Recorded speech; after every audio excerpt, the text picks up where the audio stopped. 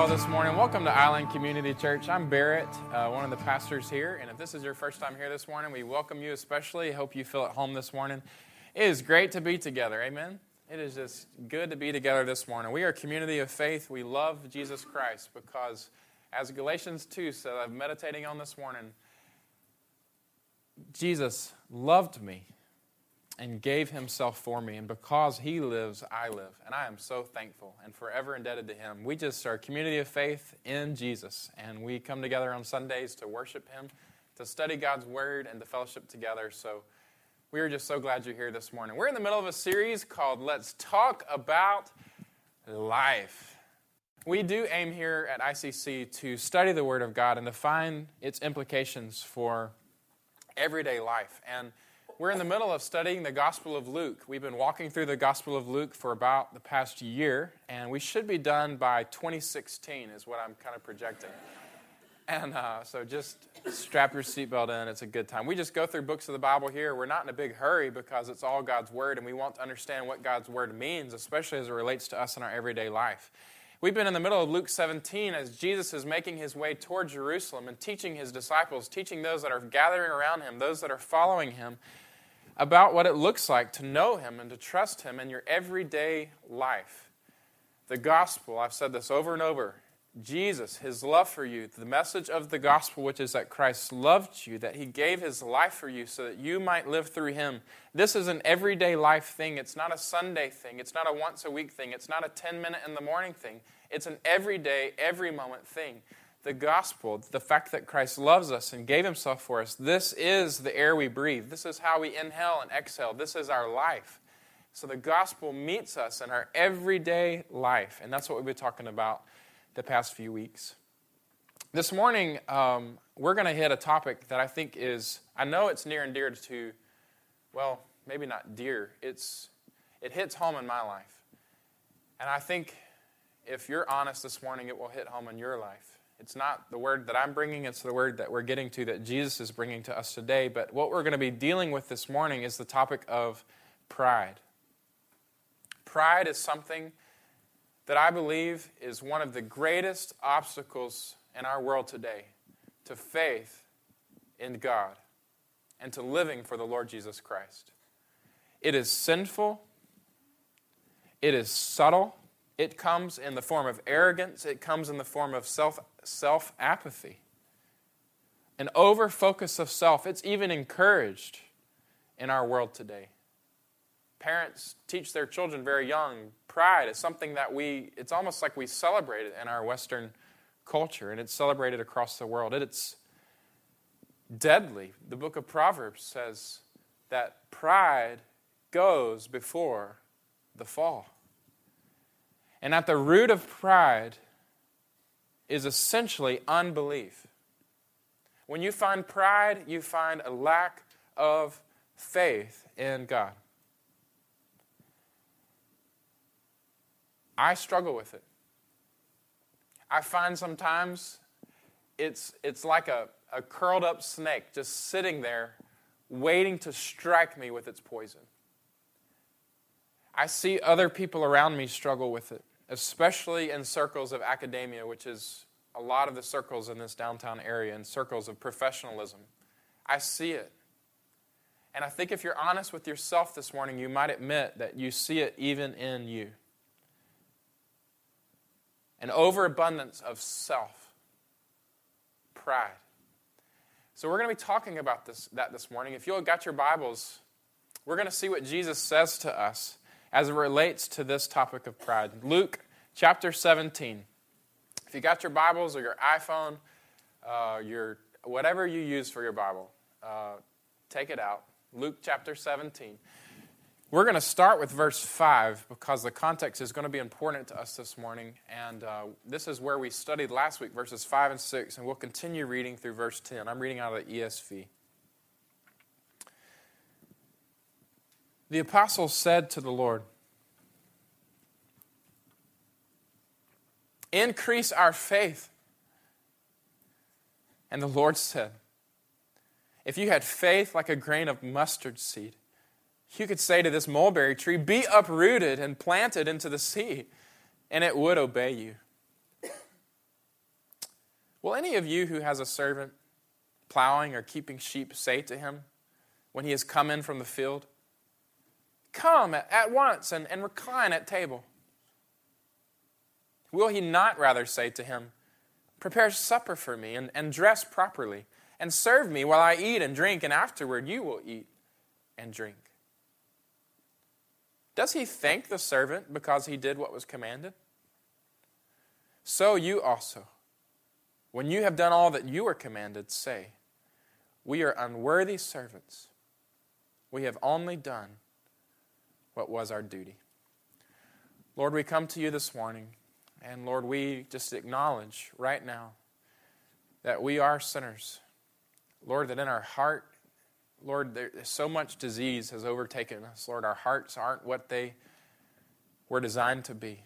And Lord, we have misplaced you in so many areas of our life. We have turned to other things to find satisfaction in other things when we were meant to find satisfaction in you. And we especially admit this morning, Lord, that it is our tendency, our sin, our unbelief that so often we turn to ourselves and look for satisfaction there. We turn to what other people think of us, what others say of us. Lord, we turn to our accomplishments and our positions, Lord, and we make those our cause for boasting rather than you. And Lord, this morning we just ask that you and your Holy Spirit would expose pride for what it is: sinful, costly, deadly, unbelieving. Lord, and we ask that you would root it out of our hearts, that you would take it up, remove it, Lord. We repent and we turn toward you. Teach us this morning what it looks to walk in humility. For your sake, we pray it. Amen. How is it possible to deal with this thing called pride that so many of us struggle with? The answer is to walk in humility. Everybody say the word humility with me. Humility. What's the answer to the struggle with pride? Turn to your neighbor and I want you to tell them, walk in humility. All right? All right, one of you ask the question, then one of you answer it. Just try it. Just do it back and forth there for a second. What's the answer to struggle with pride? The other one say, walk in humility.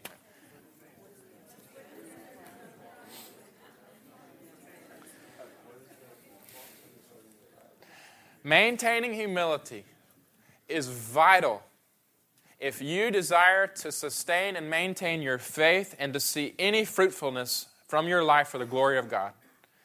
Maintaining humility is vital for sustained faith and fruitfulness in your life. Without humility, it is impossible to know God and to see God do anything through you. If you want your life to count, if you want your life to have a purpose, is at the end of the day when that tombstone gets laid over your body and you want people to stand there and say, that person made a difference. I'll tell you where it starts. Humility before God and others. This morning we're going to look at what Jesus says about humility.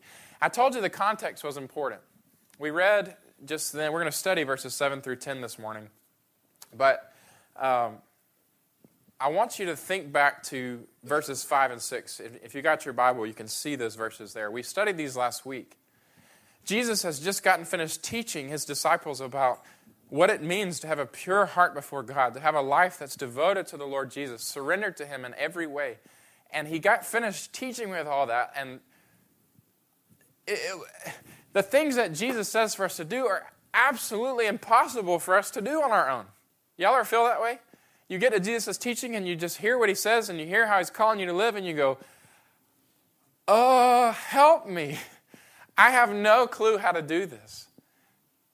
And in fact, Jesus knows that about you. He never said that you could do those things on your own. The only way that you can obey Jesus is through his power and through his Spirit living out through you. That's the only way to do the things that he's commanded. And the disciples get a wind of that, and that's where in verse 5, you see it there in your Bible? What do they say? Lord, increase our faith. Because they know the answer to obedience is not trying harder, it's greater dependency and surrender on the Lord. That's the answer to obedience, is turning to him, finding more strength in him, more power through him, asking for him to do the impossible through you. And then Jesus turns around and answers them. He acknowledges that, yes, their faith needed increasing. And what does he say back there in verse 6? I tell you, you're right, you need faith. And in fact, if you just had faith the size of this little mustard seed, you could say to this tree, be uprooted and planted into the sea, and it will obey you. And essentially what he's saying is, you're right.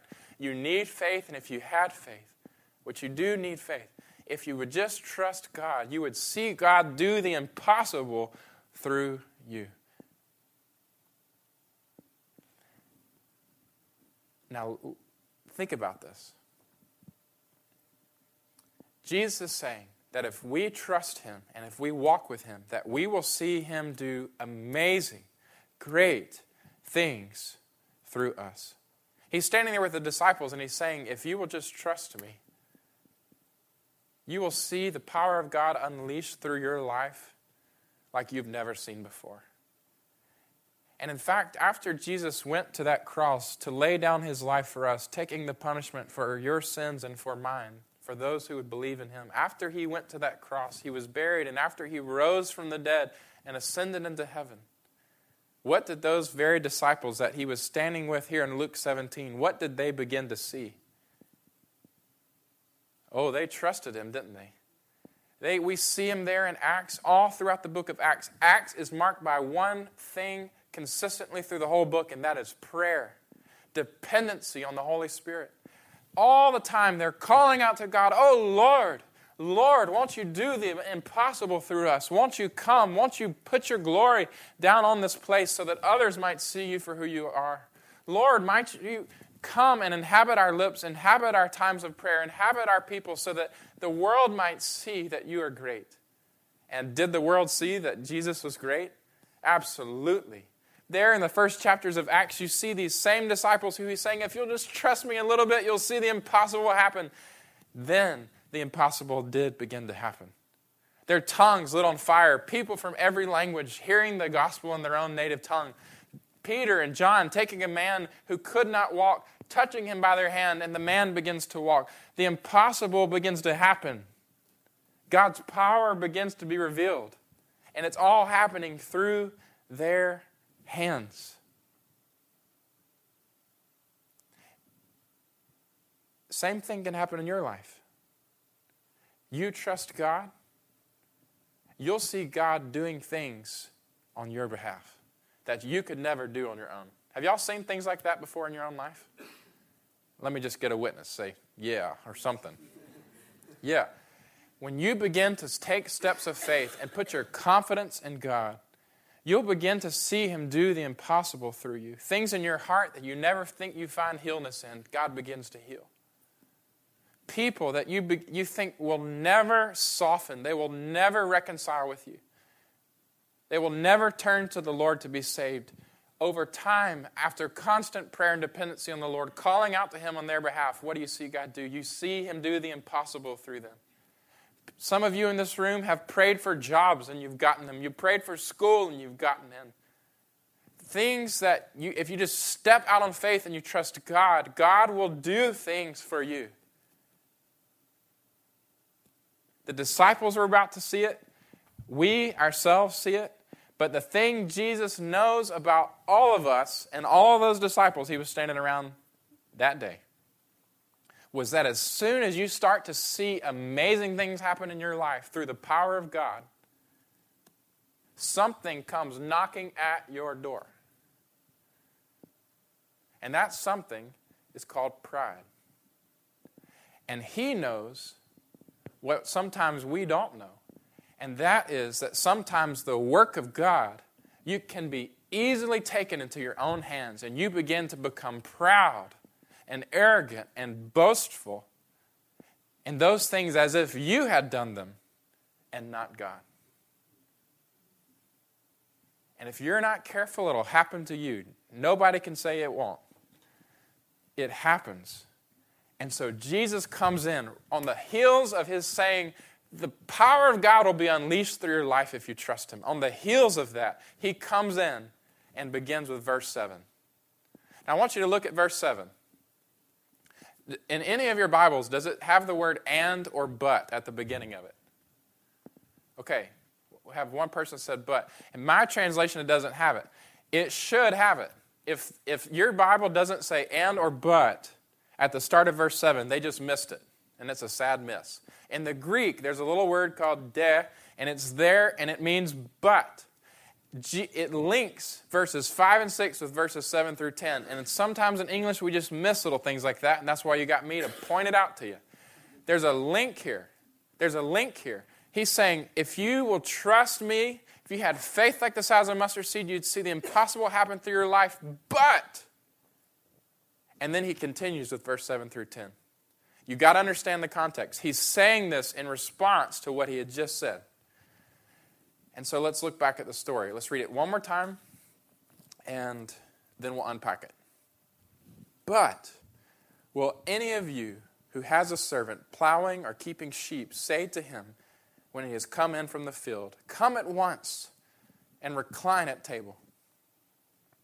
Will he not rather say to him, prepare supper for me and dress properly and serve me while I eat and drink, and afterward you will eat and drink?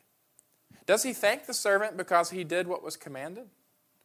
So you also, when you have done all that you are commanded, say, we are but unworthy servants. We have only done what was our duty. There are two main points to this story. It's a very simple little story, right? We like simple stories. There are two simple points to this story. Somebody just say amen. Barrett only has 2 points today. Last week he had 8. Now he has 2. This is just great. Why are y'all laughing? That's not funny. 2 simple points to this story. I want to tell you the 2 points, and then I want to unpack them, and then we'll wrap this up. First point is this. We'll go ahead and show you both of them. If you want to maintain humility for faith and fruitfulness in your life, you need to understand these 2 things, what Jesus is pointing out in this story. First of all, you need to understand this. You owe everything to your master. I want you to write these down. There's space on your bulletin. If you're at home listening online, just take something out, write it down. Please, I ask you. You'll learn this way.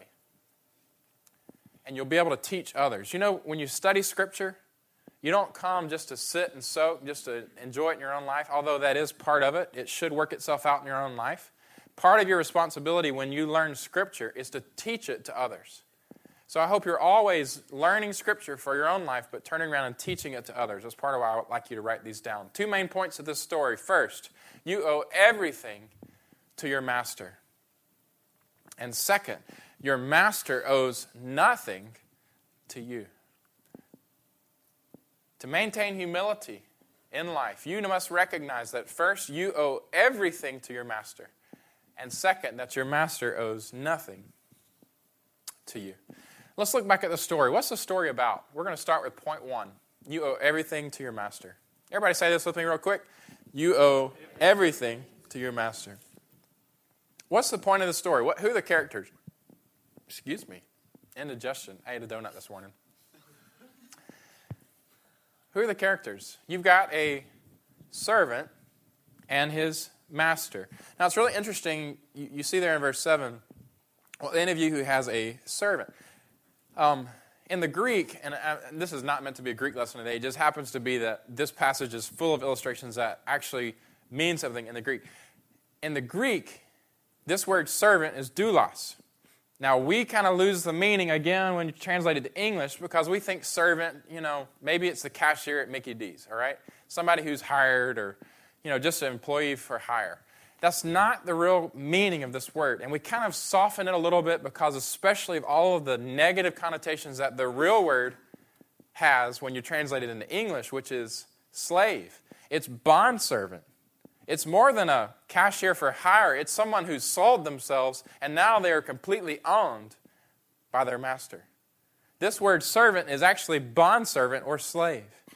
Now, I don't mean slave in the sense that all the negative American connotation and worldwide connotation, it is a sin.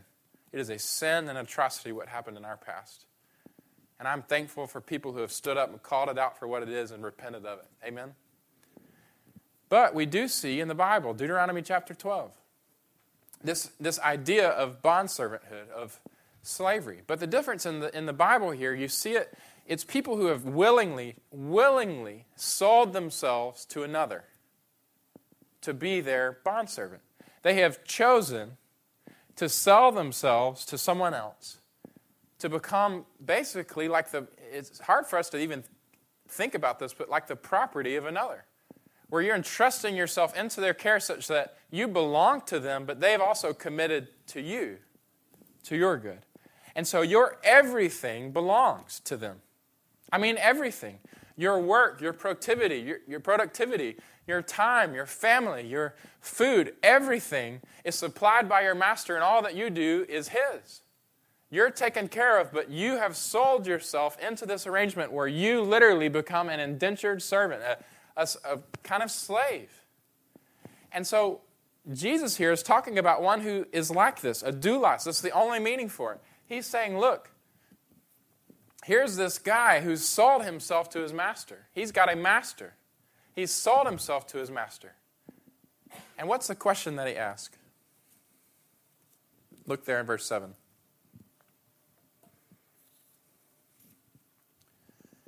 Will any of you who has a slave, plowing or keeping sheep, say to him when he has come in from the field, come at once and recline at table?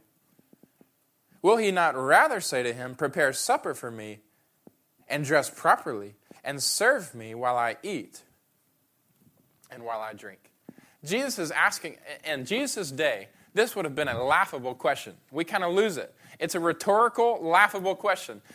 Which one of you who has a servant like this, when he comes in from the day, are you going to say, all right, well, let me serve you now? No, that doesn't happen. That's not the role. That's not the relationship between the master and the bondservant. It's not it. It's an absurd question. It's a rhetorical question. The answer is no, you're not going to do that. Instead, what you're going to do is have him continue out his duties. Now, this is one busy guy, right? I mean, look at what this guy's doing. He's plowing. He's keeping the sheep. He's cooking. He's like a jack of all trades. It's like me when Michelle's on these 30-hour shifts or whatever, and at hour 28, I realize she's coming back home in 2 hours, and I'm like, oh no, I didn't do anything she asked me to do in the last 30 hours. What am I doing in my life? And I go around just like crazy. This impression of this guy. He's a busy guy. He's a bondservant. He's doing all kinds of stuff. But at the same time, when he comes in, should the master just be, oh, you just stop doing what I've asked you to do? No, that's his job. That's his role. His role is to serve his master. That's the role that he's been assigned. And it doesn't matter how busy he is. His whole role, he has chosen to sell himself away such that everything belongs to his master. His master's providing everything for him. His all belongs to him. You see what I'm saying?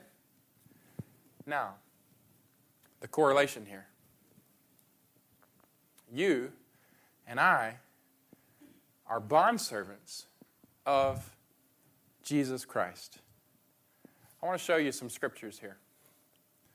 1 Corinthians 6, verses 19 through 20. You are not your own.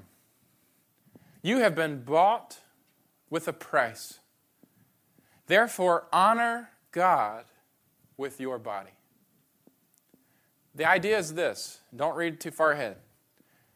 You were in a pit of sin, left to do nothing but die, helpless, there in the miry clay, by your own choosing, not deserving anything. But God, through Christ, came to you, paid the money that was necessary to buy you out of that pit of sin. He paid the price, and He paid it with His own body.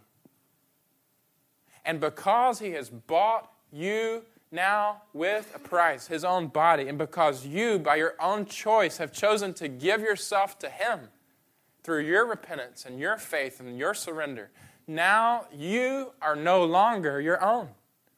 You have been bought with a price.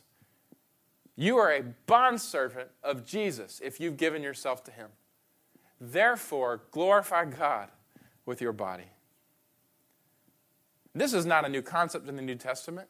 Peter, Paul, James, John, All of them got this. They begin their letters over and over and over and over. If you just look through the epistles and look at verse 1 of all the epistles, almost all of them, over and over, Paul, a doulos of Jesus Christ. Peter, a doulos of Jesus Christ. I am John, a doulos of Jesus Christ. They are saying their whole identity is wrapped up in the fact that they have been bought with a price and they are now a bondservant. They're a slave to Jesus Christ.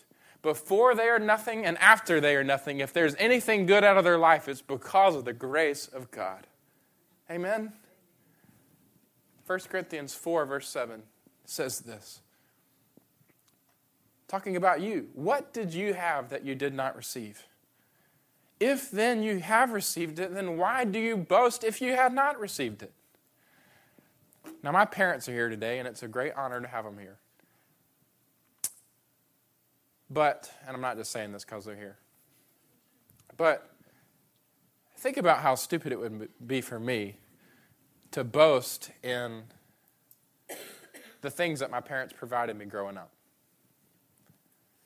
The education, the clothes, the car, even the weekly allowance all through college, and I went to college much longer than I should have. Imagine if I were to take all of those grace gifts and begin to boast in them as if I had been the one to buy that car, that I was the one that was financing that education, that I was the one that was bringing in the bacon so I could go and have a movie with my friends on, I didn't really spend my money on that, on Friday nights. How foolish would that be? But yet, so often in our life, how foolish are we when we begin to boast in things that we have received by the grace of God? It's not by our own power, it's by God's grace that we have what we have. Thus, why do we boast as if we had not received it as a gift? Ephesians 2, verse 8 and 9, for by grace you have been saved, through faith, and this is not of your own doing. Not as a result of works. Why? What's the answer? So that no one can boast. 1 Corinthians 1, 26 through 31 says this, for consider your calling, brothers. Not many of you were wise according to worldly standards. Not many were powerful. Not many were of noble birth. But God chose what is foolish in the world to shame the wise. He chose what is weak in the world to shame the strong. He chose what is low and despised in the world, even things that are not, to bring to nothing things that are, so that no human being may boast in the presence of God. And because of him, you are in Christ Jesus, who became to us wisdom from God, righteousness and sanctification and redemption, so that as it is written, let the one who boasts, boast in the Lord. There's a very simple concept that Jesus is trying to point us to here in this story. You owe everything to your master. Which one of you in the room today would like to just raise your hand and take credit for your life, for the fact that you were born? For the fact that you grew up the way that you grew up, had the provisions that you needed, had the help that you needed, had the education that you needed. Who wants to raise their hand and boast about anything that they have today? But sometimes we do, don't we? What I'm saying is, what do you have that you have not first received? If you're going to boast, let me tell you, I'm going to give you permission to boast this morning. But here's the condition. If you're going to boast, boast in the Lord. Because apart from him, you have nothing. And if it were not for his grace, I'm just telling you, whether you recognize it today or not, if it were not for his grace, I don't know where you'd be. And I don't know where I'd be. If God were to remove his hand from this world and from your life, you don't even want to know what it would look like. And if for nothing else that you can be happy about, God loved you and sent his Son to die for you, and in that you can boast because he saved your soul from death. Amen? You owe everything to your master. It's the first step to understanding humility. If you don't understand this, you will never live humbly. If you don't believe this from the core of your heart, I don't just mean write it down and say, oh, yeah, I owe everything to my master. Good job, Barrett. No. From the core of your being, if you don't understand and realize and sit in the presence of the Almighty God with a recognition that you are nothing and you would be nothing if it weren't for the fact that he's made you something. If that is not real to you, you will always struggle with pride. The way to live in humility is to live in the presence of God. If you live continually in his presence, always giving him thanks, realizing what he's done, you'll have no problem in humility. You won't have to work at it. It'll be the natural overflow of your time with God because you'll realize that he is and you are not. See what I'm saying? All right, we got to move on. First point, what is it? You owe everything to your master. Second point is this. Your master owes nothing to you. Look back at Scripture, Luke chapter 17, verse 9.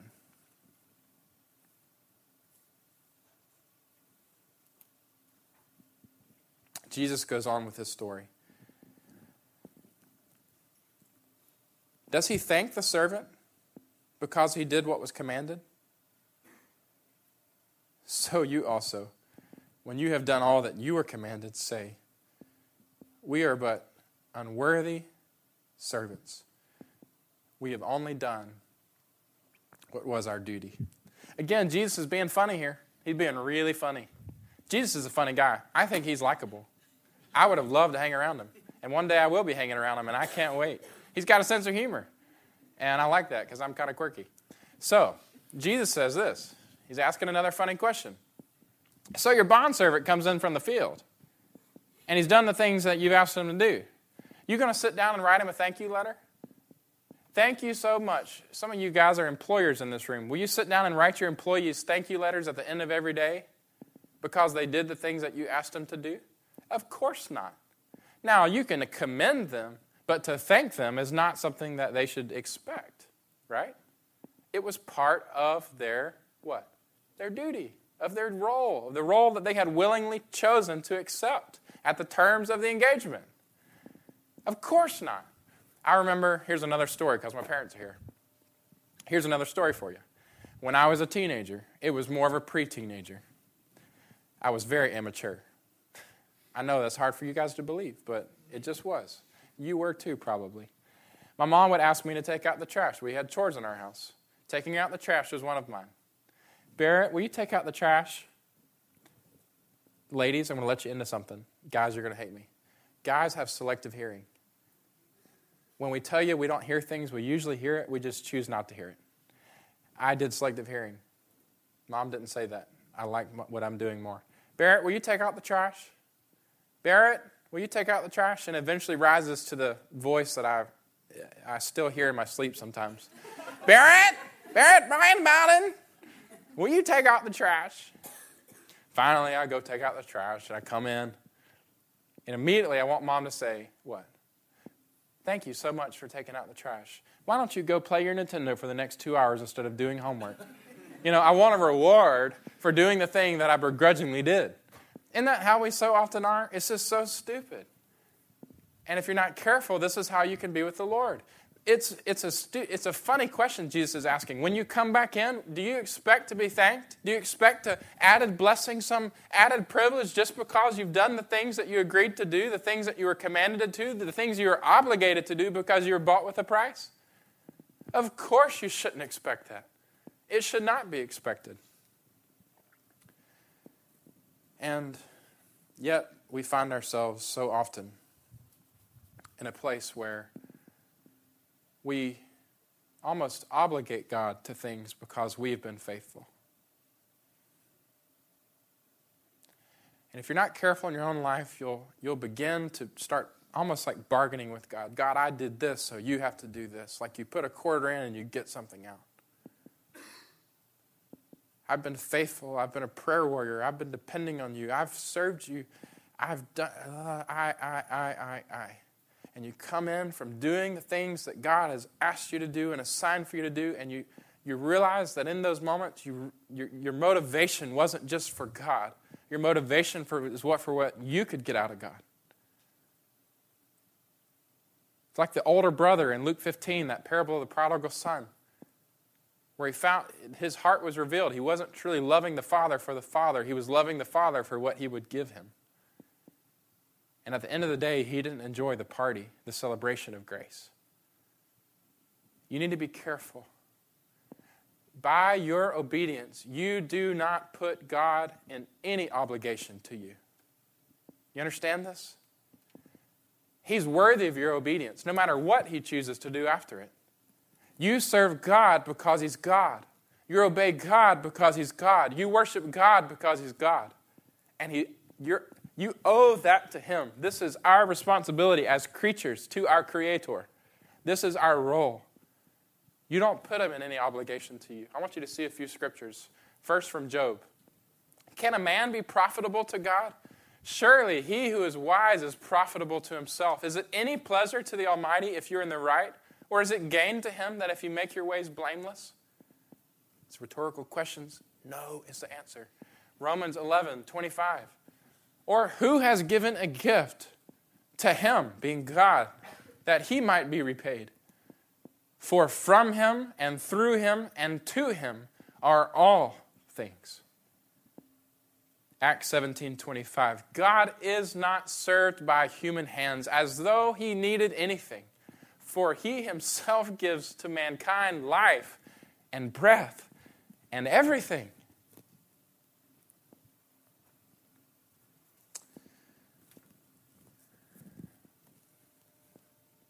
This is what Jesus says here in the last verse that we will study today, verse 10.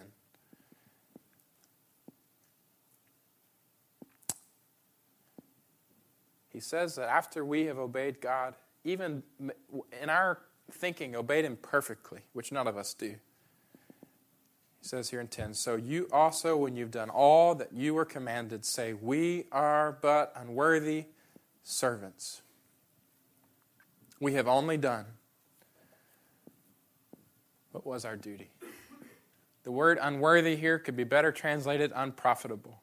It's not that God doesn't delight in your obedience, but you haven't added anything to God by the fact that you obeyed.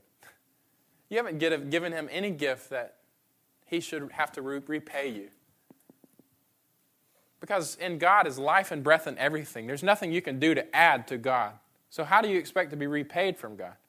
That's not why we worship. That's not why we serve. We serve because he's God, because he's bought our life with a price, and therefore we are his. Y'all tracking with me? Our master owes nothing to us. Your master owes nothing to you. You owe everything to him, but he owes nothing to you. We need to get rid of the attitude of entitlement. And some of you guys today are struggling with things that you've been praying about, and I'm telling you, I have a conviction that some of us are struggling, that we feel entitled to certain things from God.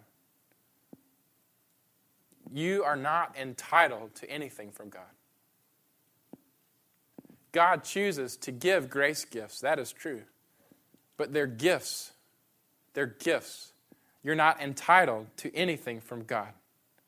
When he chooses to give, when he chooses to bless, when he chooses to do for you, it is by his own sovereign good pleasure. If you realize who he is and who you are as an indebted servant, humility will be a natural outflow of your life. You shouldn't expect praise from him. And let me tell you this also. Be careful about expecting praise from other people. Sometimes not only do we want him to applaud us when we come home, we want others to do the same, and we get frustrated and agitated when others don't recognize us and what we're doing and who we are and all that we're about. It's not about them either. It's about him. Y'all ever been to a symphony down here at the Cannon Center? Cheap tickets. I recommend you go. The lady that is the conductor now came from Atlanta, which I think is really cool because I'm from Atlanta. Symphony is great. I want to tell you about symphony, though. There's a picture I want to show you. Yeah. It's almost like God has assigned you a role here in the symphony. And here you are down here in a chair. You've got a part to play. He's given you the instrument that you're playing it with. He's given you the chair. He's put you in a position where you've got a part to play in this symphony that is His. He's the conductor. The reality is, you should play your part as good as you can play it. It doesn't matter if this audience stands up and applauds at the end of the show. It doesn't matter if your peers there on stage afterwards come and say, "Well done, that's the best I've ever heard that played." It doesn't matter if the conductor pays you, recognizes you, has everybody stand up to applaud for you. It doesn't matter. You're there, and you should desire to play your part because the conductor has assigned it to you. And because He's worthy of your all. Amen? There's no room for pride in the life of those who follow and know Jesus. We must live in humility. And to live in humility, you must understand these two things. First, that you owe your master everything. And second, that he owes nothing to you. At the end of your day, can you say what Jesus has asked you to say? I'm but an unworthy servant. I've only done what is my duty. I know one thing about your life. You're going to see great things happen from God.